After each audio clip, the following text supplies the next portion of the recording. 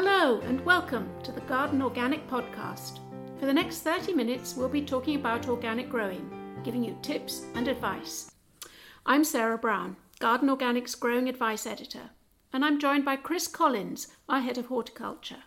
This month we're celebrating spring. It's April, the buds are bursting, the birds are singing, and gardeners everywhere are getting excited. We'll be talking about seed sowing and when to plant your seedlings out. We also discuss that special plant, comfrey, the organic gardener's secret fertiliser. And we look in detail at organic slug pellets. Should you be using them? Finally, Chris gets to meet an organic gardener who works with substance abusers in prison. His work is a powerful testament to the therapeutic effects of growing and gardening. So, let's get started.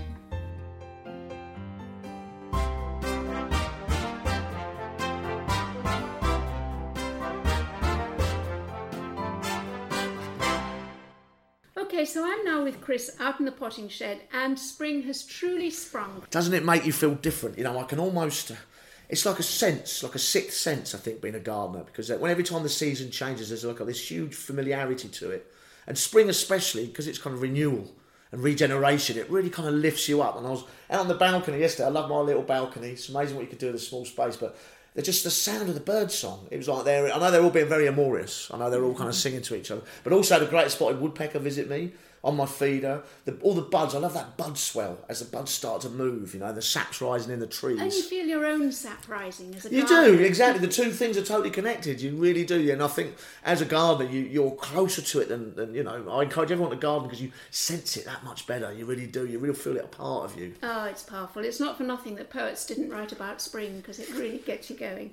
So, now we're in April, Chris. What are the top things you want to be doing? Well, for me, obviously, it's my favourite time for one big reason, and that's seed sowing time. Yeah. And I just love creating seedlings and young plants and moving the season forward. All the work we do now with our seed sowing and our husbandry will lead to our rewards later in the season. This is the busy period. Now, let's be practical. Are you sowing outside? I'm not, because it's still cold. The soil is still cold where I am, so it's too early for me to sow outside. I'm just sowing in the greenhouse. Well, it's interesting you say that, because I was on my allotment site. I've been on it a couple of days this week, getting ready, working away, and I noticed that all the old boys haven't started sowing yet. And I tend to take my lead from them because they've been on the site a long time.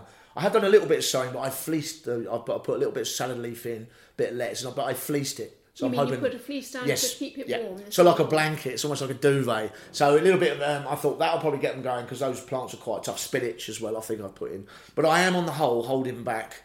I am going to start next week, I think, with my propagators. So I'll put my runner beans in, my Tommies, these more tender plants. I have been guilty in the past of going a bit early with the tenders.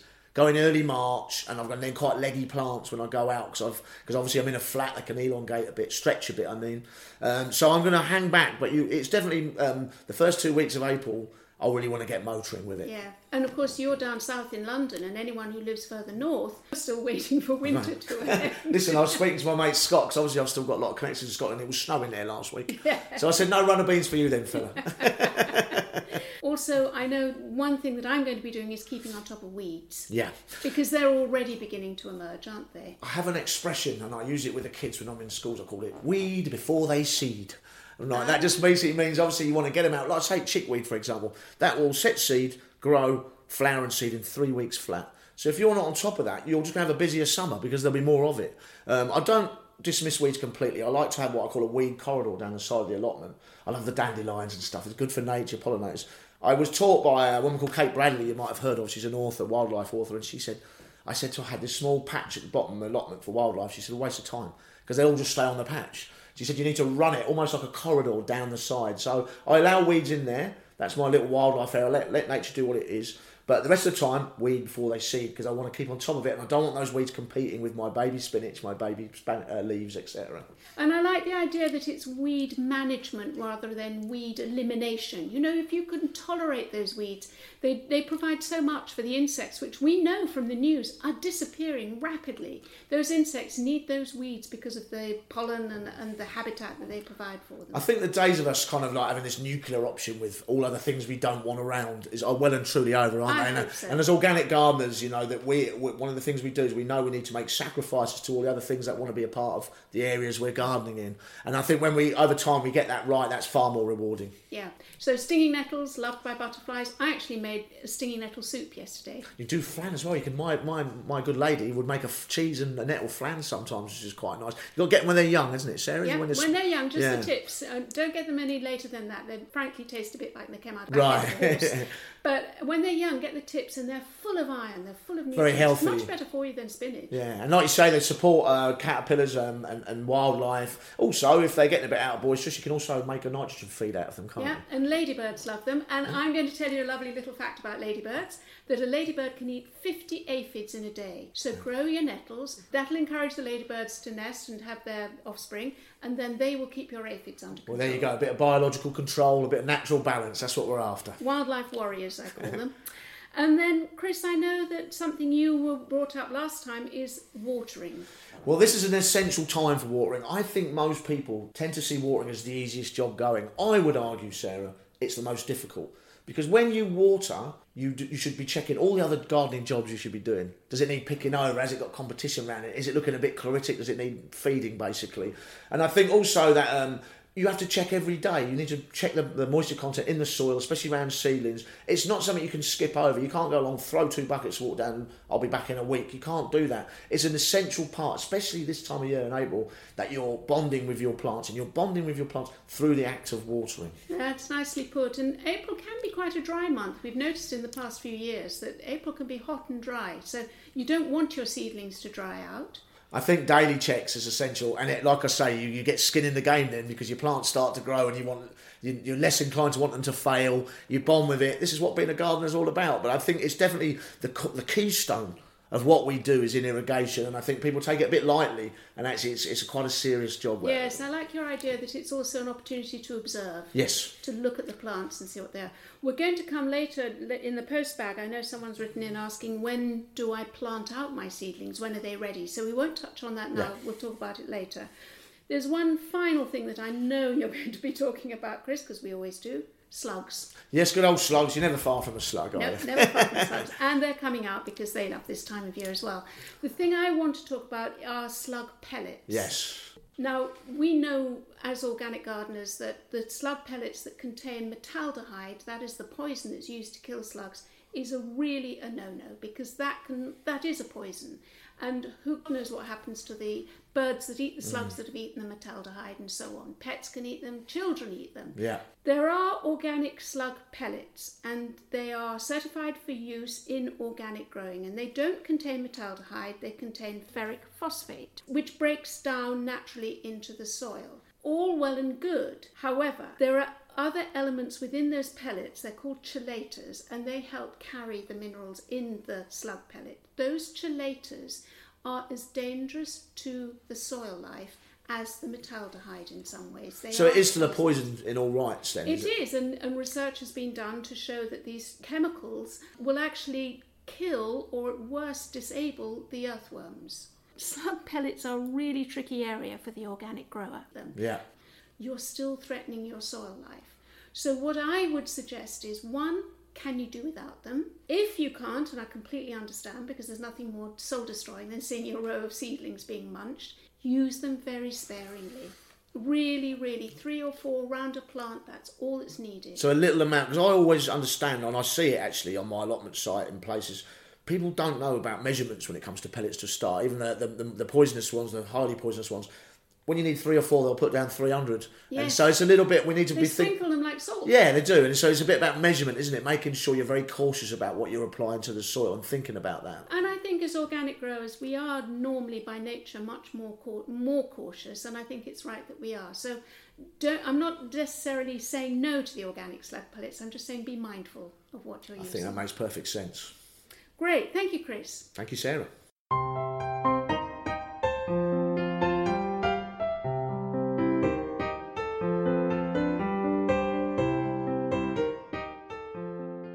Our guest this month is John Noble, whose quiet demeanour belies his committed and effective work in a prison.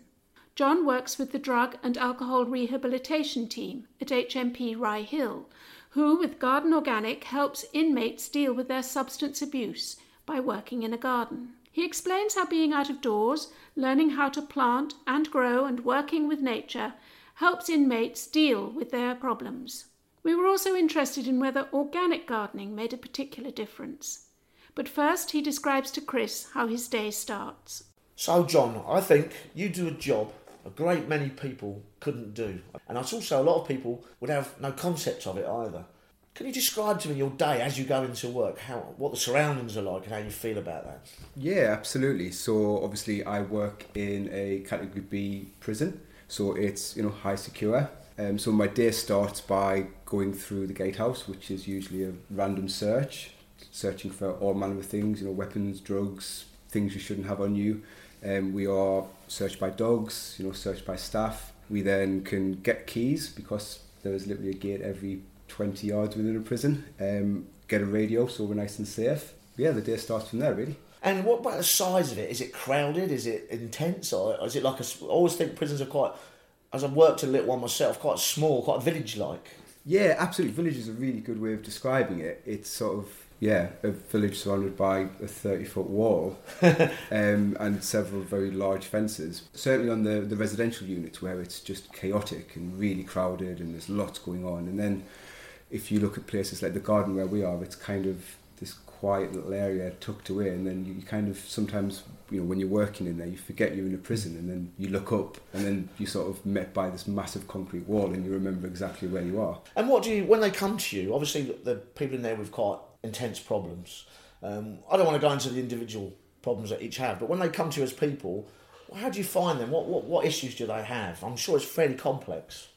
Absolutely, yeah. So our specific project works within a drug and alcohol team, so everyone that comes to us has a drug or alcohol issue which they're working through, so they have that. And then obviously you think about sort of the environment they're in, the sort of the guilt, I guess, of sort of having to live with the crimes they've committed. There's a lot of mental health or poor mental health, so a lot of this stuff's all sort of wrapped up in one. So when the guys come to us, usually there's a lot of underlying issues that have to sort of be resolved, and that can be everything from just addictions, and fundamentally they're doing quite well, or there's some guys that come to us who are prolific self-harmers. There's a lot of drug use within the prisons just to try and cope, I guess. So yeah, it's quite about as complex as it gets. Really.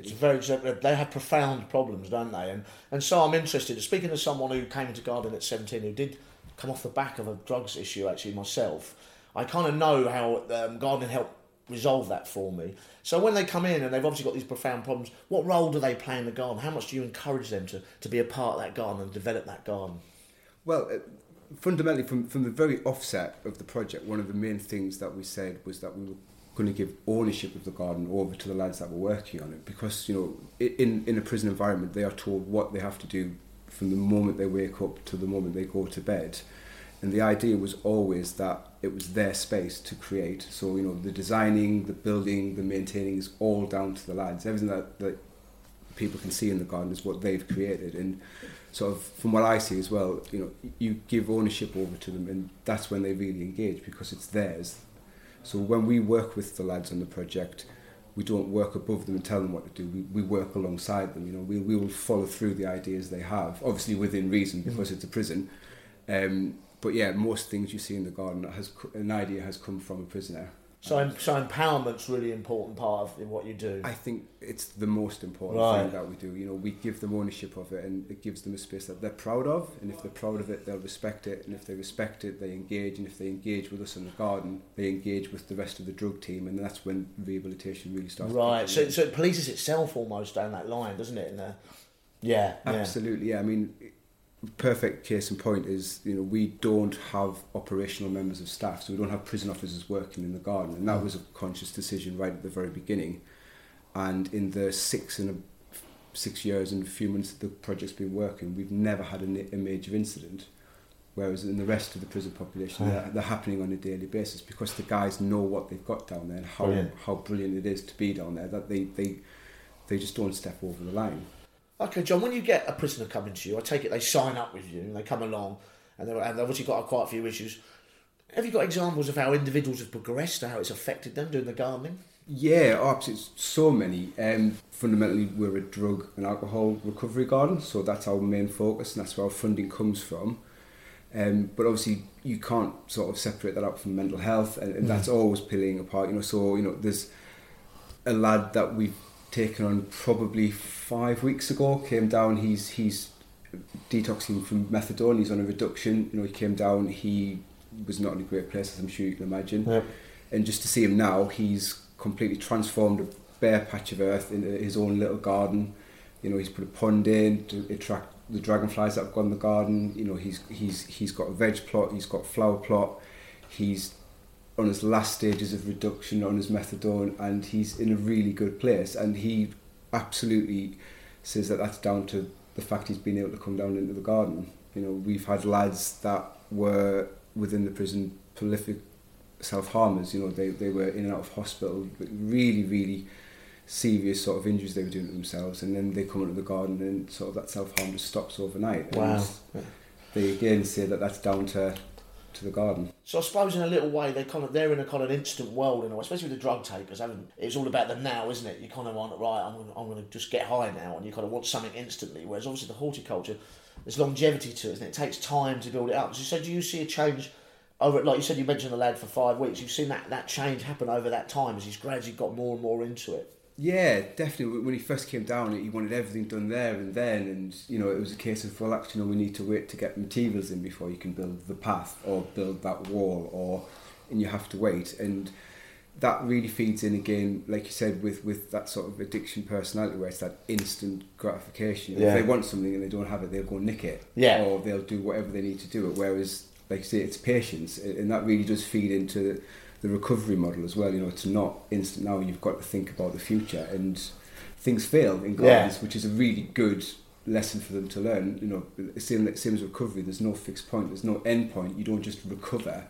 It's an ongoing process. You're kind of in that fight always, aren't you? But if you're a gardener, you're all kind of you're in an interaction with nature. If you're a recovering drug addict, then obviously that's something that doesn't leave you. Yeah. It's how you cope with it, isn't it? How you deal with it. That's important. And I think with gardening, you're dealing with things on multi-level. And like you say, if you're into drugs, it's all about the hit. You become so single-minded about everything. You become so tunneled about everything. So it's kind of getting them to broaden that mindscape out, isn't it? And think of things a bit more laterally. Yeah, definitely. That mentality is very insular. And I think, like you said, with gardening, you're thinking it on so many levels. So there's lads that come down onto the gardens and they are only thinking about themselves, and then a few months down the line they're planting or sowing seeds that they're never necessarily going to see the benefit of, and they won't mature for another 3 or 4 years, and they're doing it for other people. And that's the difference from when they start in the garden to when they leave, is that they're not just thinking about themselves. So they're learning to be selfless for the first time in a long time, probably, some of them, aren't they? Definitely. They're thinking about the garden, not individuals, and that's the beauty of it.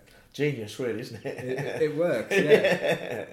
And do you have individuals that do their time there, work with you, and then go on, do you think, outside of the prison to onto a career or go to work in gardening? Yeah, absolutely. I mean, we can't track it. We're not allowed to. But certainly from what happens within the prison, there are lads that have come down with no interest, not really sure what they're doing there, and they get that bug, and they'll go on and do an MVQ in gardening somewhere else in the prison, because we do run a formal horticultural qualification through the education department. So that's them done, and you see them 6-8 months later and they're working on the other gardens in the prison, and they've got it for life then. So they've recovered themselves, but also that makes everybody else safe, isn't it, when they get out? So you're kind of doing two big jobs at the same time, aren't you, in many ways? Yeah, absolutely. I'd like to think so. Yeah. And what does the role does organic growing play in it all? I think from a drug rehabilitation point of view, I think organic gardening is absolutely pivotal, because when we talk about addictions to the lads, and we're talking about putting chemicals into their bodies and sort of how that sort of mashes up their internal system, they don't necessarily quite click that organic gardening is kind of the same. And then we'll be having a conversation with them about organic growing and the non-use of pesticides and chemicals and things, and then they kind of, every once in a while, it's sort of the penny drops and they go, that's what I've been doing to me, isn't it? Yeah. And that's kind of really, really just mind-blowing when they finally get... When that penny drops. And they are then connecting to nature, aren't they? That's what they're doing. They're sort of recognising nature's role in everything, aren't they? And that, I would imagine that's a big leap forward. Yeah, profound for a lot of the lads. They take it on board, and that can be a real sort of game changer for them in terms of their drug use. And like I said at the beginning, I don't think many people could imagine or do the job you do. So I'm kind of curious, when you go to work, and I'm sure every day is quite eventful for you, I'm sure they're not the same. How do you feel when you get home? I mean, obviously you've got family, haven't you? You've got kids. You get in, you shut the door, and you sit down on the sofa. How does it kind of make you feel? Like you said, there can be rough days when you come home and you just want to get home and spend a bit of time in your own garden and stuff. But, I think working in a job like that, you kind of have to get it, and you have to really be passionate about it. And I think sort of coming home most days, I just have this sort of overwhelming feeling of just kind of being really proud, and I come home and I usually end up sort of doing a few hours research for an idea that one of the lads has had. So, because we don't have time usually through the day because we're so busy. So I kind of spend my evenings just sort of doing research for the next day and just trying to get everything running as smoothly as possible. So you really can't go in half-cocked with this job, can you? You've got to kind of live it a little bit, haven't you? I can see it really means something to you. Yeah, absolutely. It's not just a job, it's part of my life, really, to be quite honest. Well, I'm in utter admiration from you. I really do. I think you do an incredible job, and I really appreciate you spending a little bit of time with me to talk about it. Thanks very much, John. Thank you very much.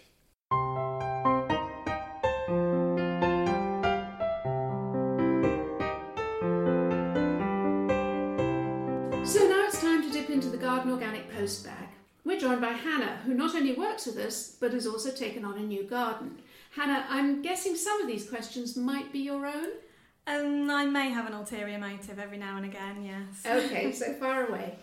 So the first question's about comfrey. I've heard that comfrey is a good plant to have in the garden. Why is that, and how do I use it? Comfrey is a must in any garden. It's the ultimate natural fertiliser. If you cut its leaves, and you can cut and come again all through the summer, you're going to get the perfect mix of nitrogen, phosphorus and potassium when those leaves rot down. You can put them on the compost heap, you can put them as a mulch around the plant, or you can even make a really rather smelly comfrey tea, which is a liquid feed. Have you ever made that, Chris? I have indeed, and you're right, it is a bit strong, and if that's not your game, if you don't want a smelly compost bin, you can also buy it as a product. It's worth saying, actually, Lawrence Hills came up with this, the original comfrey back in 14. He, to me, epitomised gardening in a way, because he tried until he got it exactly right, and I really like that sort of narrative, that tale. I use it personally as a liquid feed. I don't have the room to use it on a compost or as a tea in a barrel, so I buy it as a liquid feed. But I tell you when I use it mostly, I use it as a pellet form. Probably about June, I'll top dress my containers with it, and it really, really kicks on those plants. Because it's so high in potassium, it's really going to help with those intensively hungry plants. Tomatoes, cucumbers, baskets, all those things that bedding plants. So I'd start off with a tonic, probably early season liquid feed, and then I'd hit the pellets for the summer. And I can't think of a better fertiliser than comfrey. I really can't. And if you have got the space to grow your own, then you're quids in, because it's completely free. You can cut and come again. I'd say, actually, rather than just one, I'd say 2 plants in your garden. And it's a very beautiful plant. Also, the bees like it. It brings in the wildlife a bit. It's a win-win all round, Sarah, is what it is. Yeah. And I've heard, you mentioned that the tea is quite smelly. I've heard that if you produce a concentrate, then that's slightly less smelly. So yes, it's a slightly more fiddly to produce, because you've got to get the right setup to pack the leaves down tightly, and then they will rot of their own accord within a container, and then that rotting process will create a nasty drip of a black liquid, and you've got to somehow work out how you're going to capture that black liquid. To me, the easiest method is the tea. I know it stinks, but all you do is you cut the leaves, pack them down into a bucket, and fill the bucket with these leaves packed down as much as you can, squash them down with your spade or your fork, and then top up with water. Cover it and leave it for maybe a month, and then you're good to go.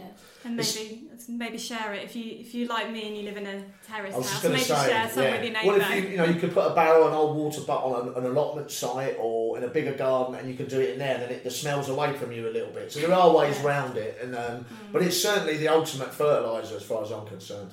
Brilliant. Okay, so we're moving on to slugs and snails. Favourite topic. We don't talk about this much, do we? Not slugs Not and at snails. all. So how can I prevent slug and snail damage? Air rifle. No, I'm joking. Well, I think the first one, probably me and Sarah would agree on, one we always come up with first, is just don't plant out when your plants are too tender, when they're too young. Slugs and snails like nothing better than that juicy young foliage. When it gets a bit older and the lignin gets into the leaves and the stems, it's not quite so keen. So the same rule as thinking about frost prevention also apply to slug and snail. Plant them out later in May when they're a bit bigger, 6-8 leaf stage. It means you're not going to get frosted, less chance of slug and snail attack. Okay, so that's preventing the slugs and snails. The other thing you can do, of course, is put down barriers or traps.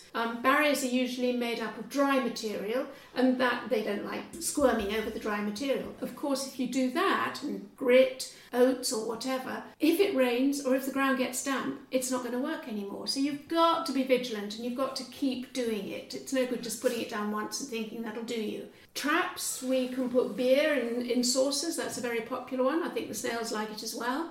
Be careful though that you're not going to kill the beetles which will eat the slugs and snails. So maybe make a little lip to that trap so the slug goes over and falls into it. Of course, one of my big methods, and it takes a bit of time, is out there with the tongs and a plastic bag, to be honest with you. And my record in my back garden in Finchley once, there's only a small patio, was 288 on a rainy evening, so they can really go for it. Well, you can actually create places for them to gather, can't you? Well, I think I had a lot of old pots stacked in the corner, and I think hygiene's quite an important thing here. They kind of like, on the allotment, we had a path and it was tarpaulin and old bricks on top. They love all that kind of stuff. So if you're having a look at areas where they don't congregate, but do pick them up. I'm not saying kill them. Get your garden tongs on a wet evening, put them in a plastic bag, and then I walk them off site. I get rid of them, I let them go somewhere else. What, somebody else's problem? Yeah. No, I don't launch them over the fence there. I take them to the woodland walk near me and I release them into the wild. Well, of course, think of the number of birds that will make a very tasty lunch for. Everything has a purpose, they're not. Yeah. It's not just about us. They're not just a pain to us. There's a reason for them being around. You obviously get more of them in gardens because we plant rows of salad leaf and rows of lettuce. So we're giving them a banquet. So it's hardly surprising they turn up. But also think of other animals like hedgehogs and frogs. Now, if you can encourage a hedgehog into your garden, then your quid's in because they'll eat all the slugs. Natural, and also there's a really big idea I like is what you call a green corridoring for hedgehogs. Or wildlife corridoring. If you look at a garden fence, at the bottom of the fence there'll be a plank of wood, and this is called a kickboard. And just cut a hole in that kickboard, maybe like 6 inches by 6 inches, and that allows the hedgehogs to move from garden to garden. And they've been doing this in Southwark and South London and that area, and it's encouraging the hedgehog population up, and that is your best cure for slugs and snails. Oh, that's a good thing to know about, Chris, definitely. And of course, finally, why not choose a resistant variety? And by that I mean, we all know that slugs and snails love hostas. Forgo the hostas. Grow an astrantia or something else instead. You've got beautiful leaves and maybe the snails don't like it so much. Yeah, we've got such an arrayed choice of plants, it doesn't have to be the one thing all the time. Okay, brilliant. So then the next question, we had an email in of someone who read somewhere that you should leave lawn mowings on the lawn. Is that correct? Chris, you're a lawns man. Yes, I am. I would say yes and no, just to confuse things. I am obviously. I love a lawn. I must admit, not just a grass lawn. I like the wildflowers in it and stuff as well. You have to be a little bit careful with a thing called thatch if you're going to leave the clippings there. The finer the clippings, the better. They will release nitrogen back into your garden. If the clippings are quite coarse and you let them build up over time, you get this layer of thatch underneath the grass. This can impede drainage, and then you might start getting problems with moss and stuff. So I would say if you can get a mower that chops your grass up very fine, that helps. But if not now and again, just leave it to lie. The rest of the time, onto the compost bin. I guess it also depends on which mower you have. Some don't have bags to collect it. Then you presumably you've got a lot left on the grass, and that just acts as a heavy blanket. Yeah, it does, and it's kind of where you're mowing as well. Like if I was mowing a bowling green, which I used to do, obviously I'm going to box that off. That's the term. You box it off, you remove the clippings. But if you're around trees and stuff, then you're not doing any harm by leaving that thatch there, really. So it kind of depends on the level of lawn you're after, to be fair. I've got such an old lawnmower that the box has actually got a hole in it, and I can't mend it. So all the time I'm going up and down, little sprays of very fine grass is going up. Well, it's not a bad thing because you're putting that nitrogen back, aren't you? All that lovely nitrogen back into the soil, so you'll get nice healthy growth. And so I kind of think maybe if you've got a lawn and you want that lawn to be really nice, now and again let it lay, but the rest of the time maybe take it off and compost it. Okay, brilliant.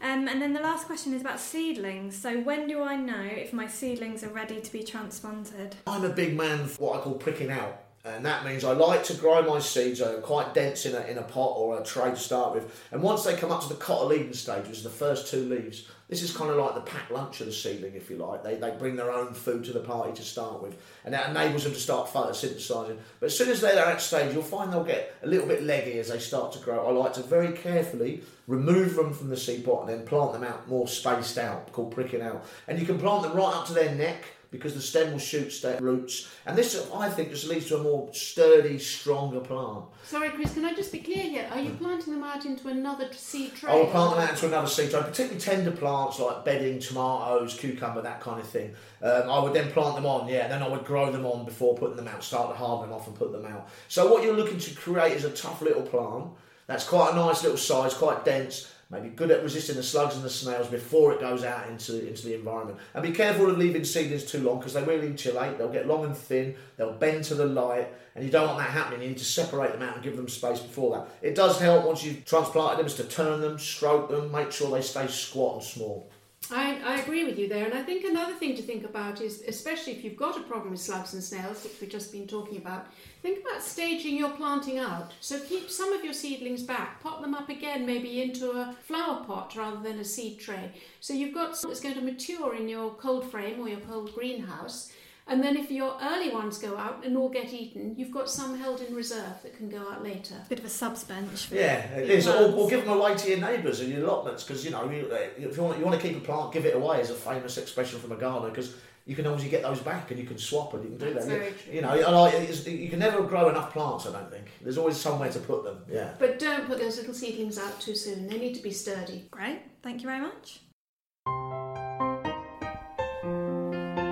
So that's all for this month. Don't forget, if you need further information on anything we've discussed, including slug control and how to get sowing, go to the Garden Organic website on www.gardenorganic.org.uk. Chris and I hope you have a great time this April, whatever the weather and wherever you grow. Next month, we spend time with an online retailer, asking just how organic a large commercial organisation can be. You'll hear the secrets of tomato tasting and the tale of a flight attendant who turned his passion for growing into the best job in the gardening world.